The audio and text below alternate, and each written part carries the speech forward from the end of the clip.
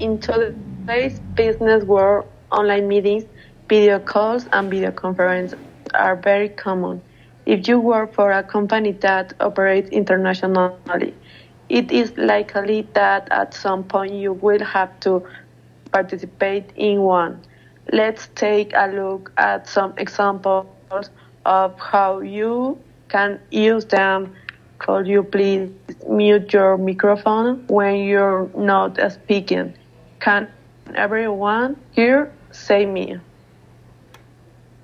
Uncertainty, perhaps, or maybe these two words are used for saying that you are not certain about something, or that something may or may not be true. Apparently is used when what you are saying is based on what you have heard, not on what you know is true and therefore fact.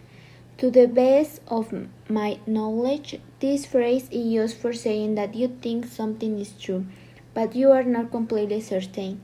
This is quite a formal expression. I imagine, suppose, or guess.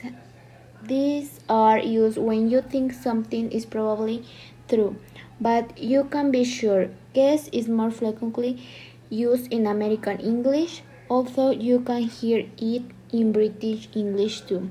Suppose is more characteristic of British English and is often used in the negative.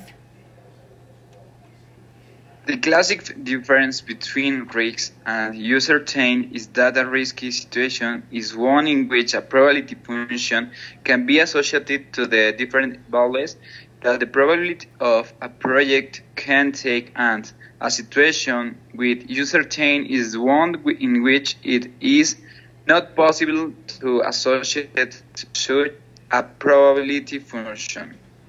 Risk is the spread of the probability function associated with economic return.